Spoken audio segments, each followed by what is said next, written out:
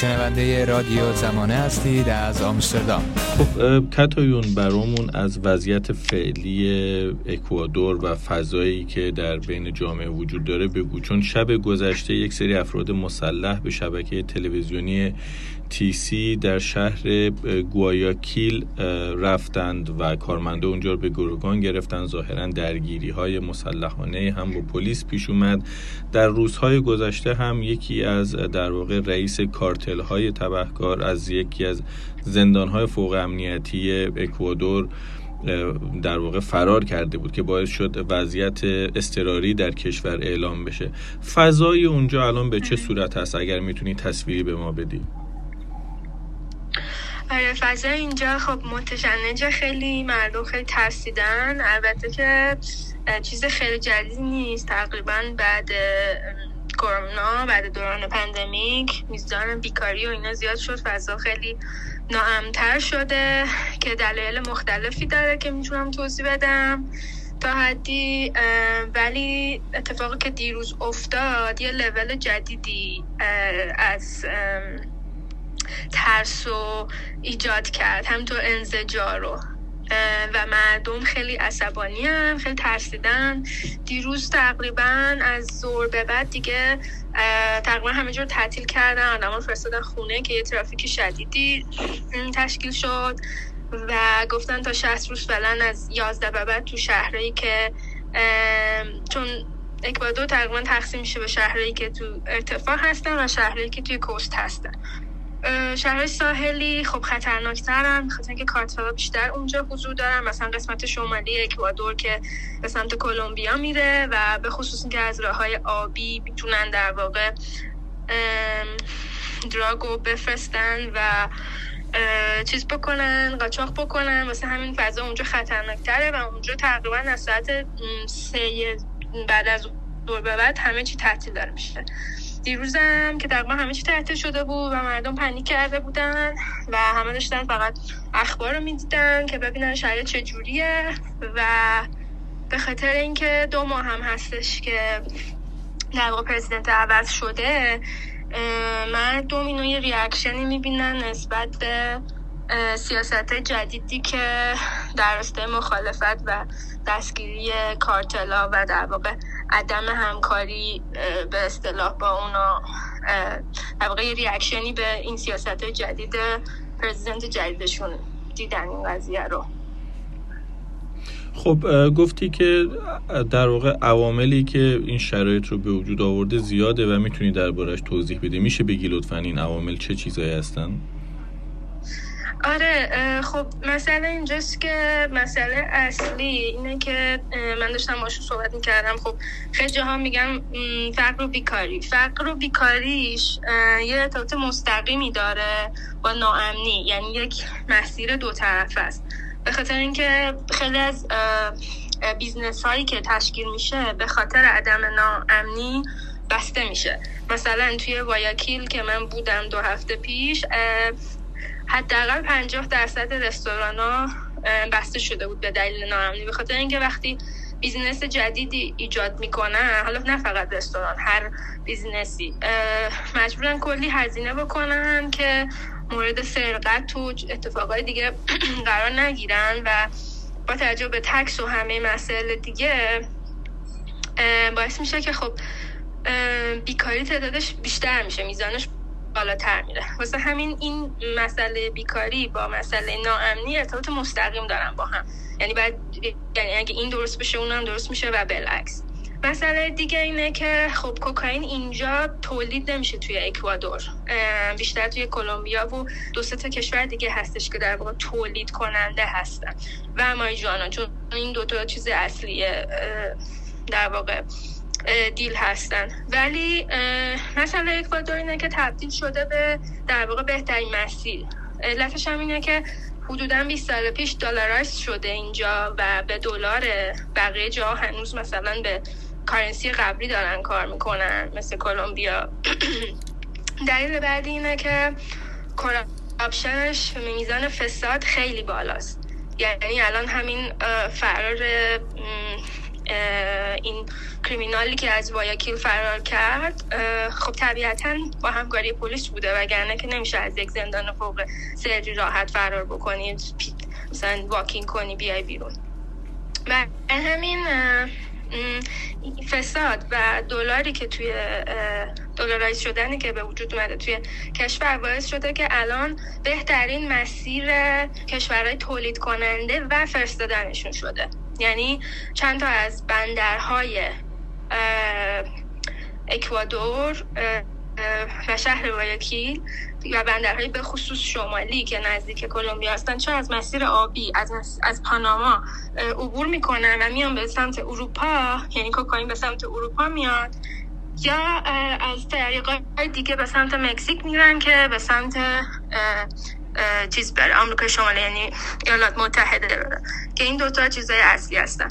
و حالا اون فقر و بیکاریه که خب تو خیلی از کشورهای به اصطلاح جهان سوم وجود داره، مسئله اصلی اینه که توی همین دستگیری هم که انجام شد تو برنامه تلویزیونی اگه نگاه بکنین، اون آدمایی که به اصطلاح مجرمینی که دستگیر کردن اوریج سنشون خیلی پایینه، به خاطر اینکه مناطق فقیر نشین توی اکوادور حداقل که میدونم خیلی شبیه کشور همسایه است و شرایط مشابهی داره، اینه که خب طبقه متوسط کمترین اتفاق میفته، متوسط رو به بالا که هیچ.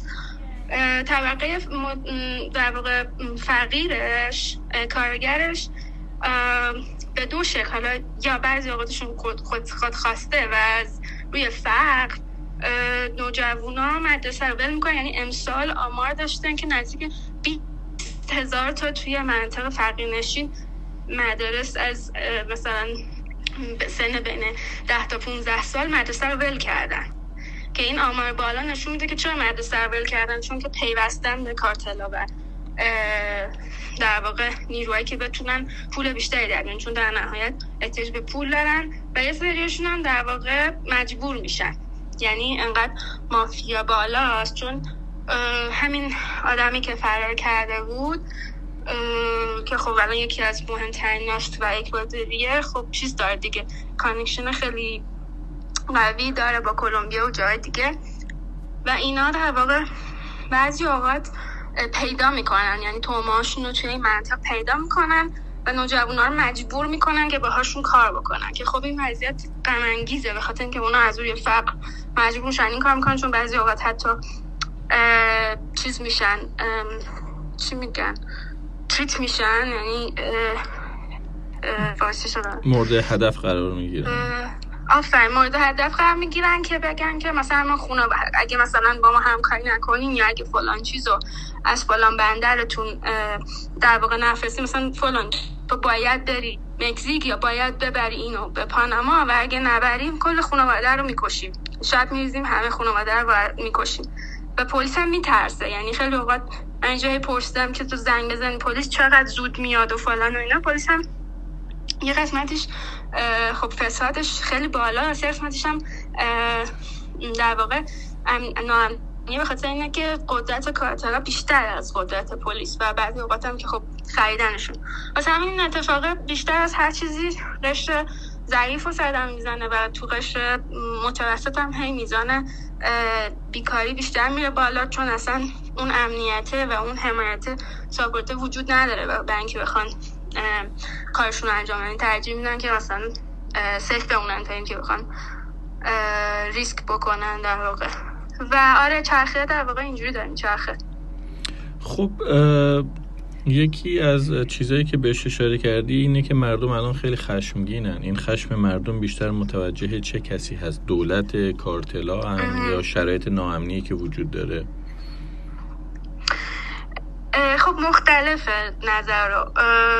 اگه بخوام عامه مردم بگم، اونان که باشون صحبت کردم، یه سریا حرفشون اینه که اصلا خب چون اینجا کارتلا نمیکشن، که به اصطلاح میگن که به خاطر در واقع حقوق بشره که این کار نمیکنن، یعنی حتی اعدام برای کارتلان وجود نداره که مسئله حقوق بشره، ولی مردم اینجوریان که اصلا همچین چیزی نیست و پلیس شرمیتی به حقوق بشر نمیده و اینا میترسن. میترسن که یعنی یا همکاری دارن میکنن یا میترسن، از این دو حالت خارج نیست.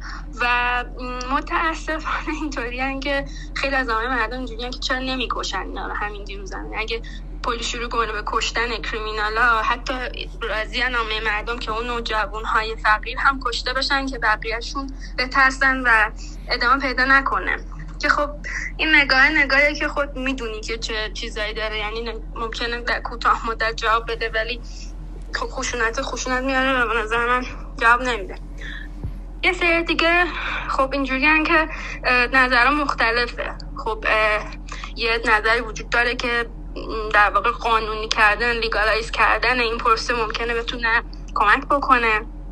تا جایی که میدونم اکوادور هیچ وقت، ولی کلمبیا این پیشنهاد داده بود که از طرف آمریکا رد شد و دلایل مختلف بودن، حتی دلایل در واقع اخلاقی چیزی قانونی بشه که ما نمیتونیم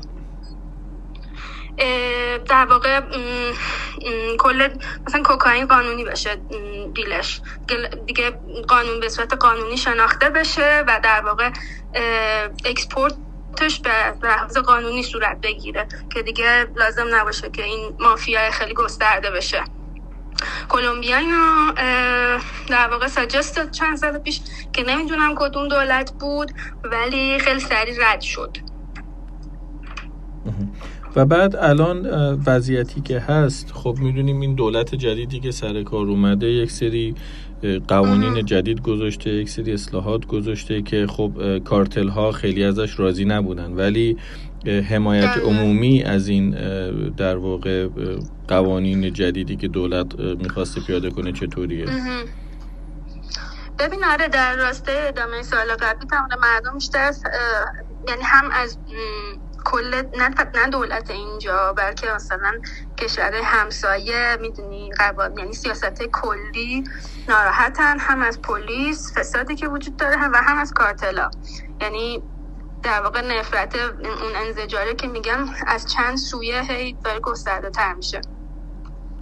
ولی سوال دوم تو بگو یه بار دیگه. این که الان مردم چقدر موافق این قوانین جدیدی که دولت میخواد اجرا بکنه هستن یا باهاش همراهی میکنن؟ آره ببین یه رومری وجود داره که چون در واقع چند سال پیش یه پرزیدنت خیلی معروفی اینجا داشت به نام کره که همونی بود که با ایران هم خیلی دوست شد و تو همون دوره بود که اومد ایران و احمدی‌نژاد هم اومد اینجا و اینا، که اون بعد از یعنی اون داشت سعی میکرد که به جای مخالفت در واقع یه معامله‌ای داشته باشه و به اصطلاح اون زمان امنیت بیشتری تو کشور وجود داشت، ولی خب خیلی فساد مالی شدید بود و اون در نهایت بعد از اینکه رفتش این دورش تموم شد انقدر فساد مالیش زیاد شد که مجبور شد که پناهنده بشه به بلژیک و الان توی بلژیکه و خب هنوز یه سری طرفدار داره، یعنی یه دوگانگی وجود داره، ولی بیشتر مردم چیزشون اینه که نباید با کارتراب مبارزه بشه، یعنی باید از بین بره، ولی به این شکلی که الان این آدم جدید داره این کارو میکنه نمیشه. یعنی مخالفتی با این سیاست که در واقع ریشه کارتلا زده بشه ندارن، ولی مسئله اینه که تا زمانی که فساد توی میلیتری و توی پلیس وجود داره و همکاری میکنه پلیس، خب این در واقع به غیر از یه لایه خارجی چیز دیگه نمیتونه باشه و این مبارزه با کارتلا در واقع جایی نمیبره. برای همینم دیروز یه ریاکشن بود، ولی من اینو ندیدم که مثلا مردم اینجوری باشن که نه باید سیاست رو عوض کنیم، بیشتر اینجوریه که نه اتفاقا باید خیلی محکمتر و قاطعتر با اینا برخورد کرد که در واقع میشه این که خب یه لول بالاتر بره از صرفا از دستگیری ساده اینو، چون مثلا حتی بزرگترین قاچاقچی‌هاشون هم باز مثلا نزدیک به 30 سال زندان میرن ولی اکثرشون فرار میکنن یا مافیاشون از طریق بیرون کار میکنه. و حالا چیزای دیگه که بعد اتفاق بیفته دیگه، یعنی فهم میکنم یکی از مسائل مهم ایژوکیشن و دادن منابع به مناطق فقیر نشین شونه. ولی من اتفاقا داشتم در همین باشون صحبت میکردم، انقدر فضا امرجنسی فرضت که مردم به این الان فکر نمیکنن، یعنی به آینده فکر نمیکنن، الان دارن به حالشون فکر میکنن و الان واقعا نگران مثلا بچه‌هاشون هستن که برن و بیان. واسه همین خیلی اقدام سریع که حتی خشونت آمیزم باشه از طرف دولت یا پلیس برای این قضیه میخوان. ولی مسئله اینه که این اتفاق انقدر وابسته است به سیاست خارجی و کشور همسایه که فقط از طریق اکوادور نمیتونه اتفاق بیفته، یعنی باید که بقیه هم کمک کنن که بتونه این اتفاق بیفته. همین الان همه منتظرن ببینن که تصمیمات داخلی و خارجی به چه شکل خواهد بود. الان فضای شهرها امنیتیه کاملا، درسته؟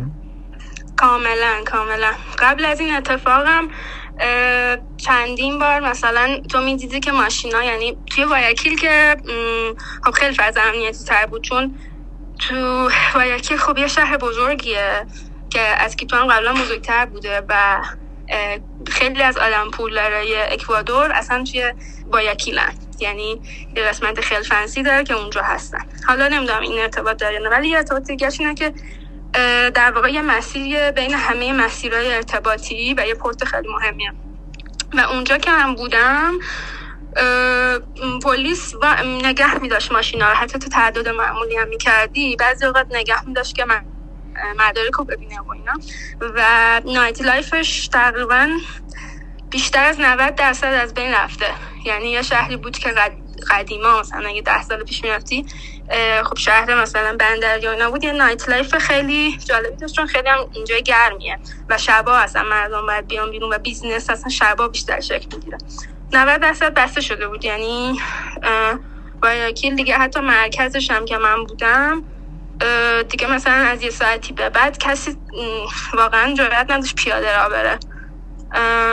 اینجا هم همینطور، حالا کیتوی زده کمتر، ولی الان که دیگه همه جا پلیس گذاشتن و ترجیحاً اینجوری بودن که فقط با تاکسی‌های در واقع آفیشیال و زرد رفت آمد کنین، حتی اونام بررسی میشن. 11 شب به بعد هیچ کس نیاد بیرون به هیچ بهونه‌ای مگه اینکه حالا پزشکی باشه و مغازه‌ها و جاهای اداری و اینا همه اونایی که بتونن از خونه کار کنن فعلا از خونه کار میکنن تا فعلا ببینن که شرایط به چه شکل پیش خواهد رفت.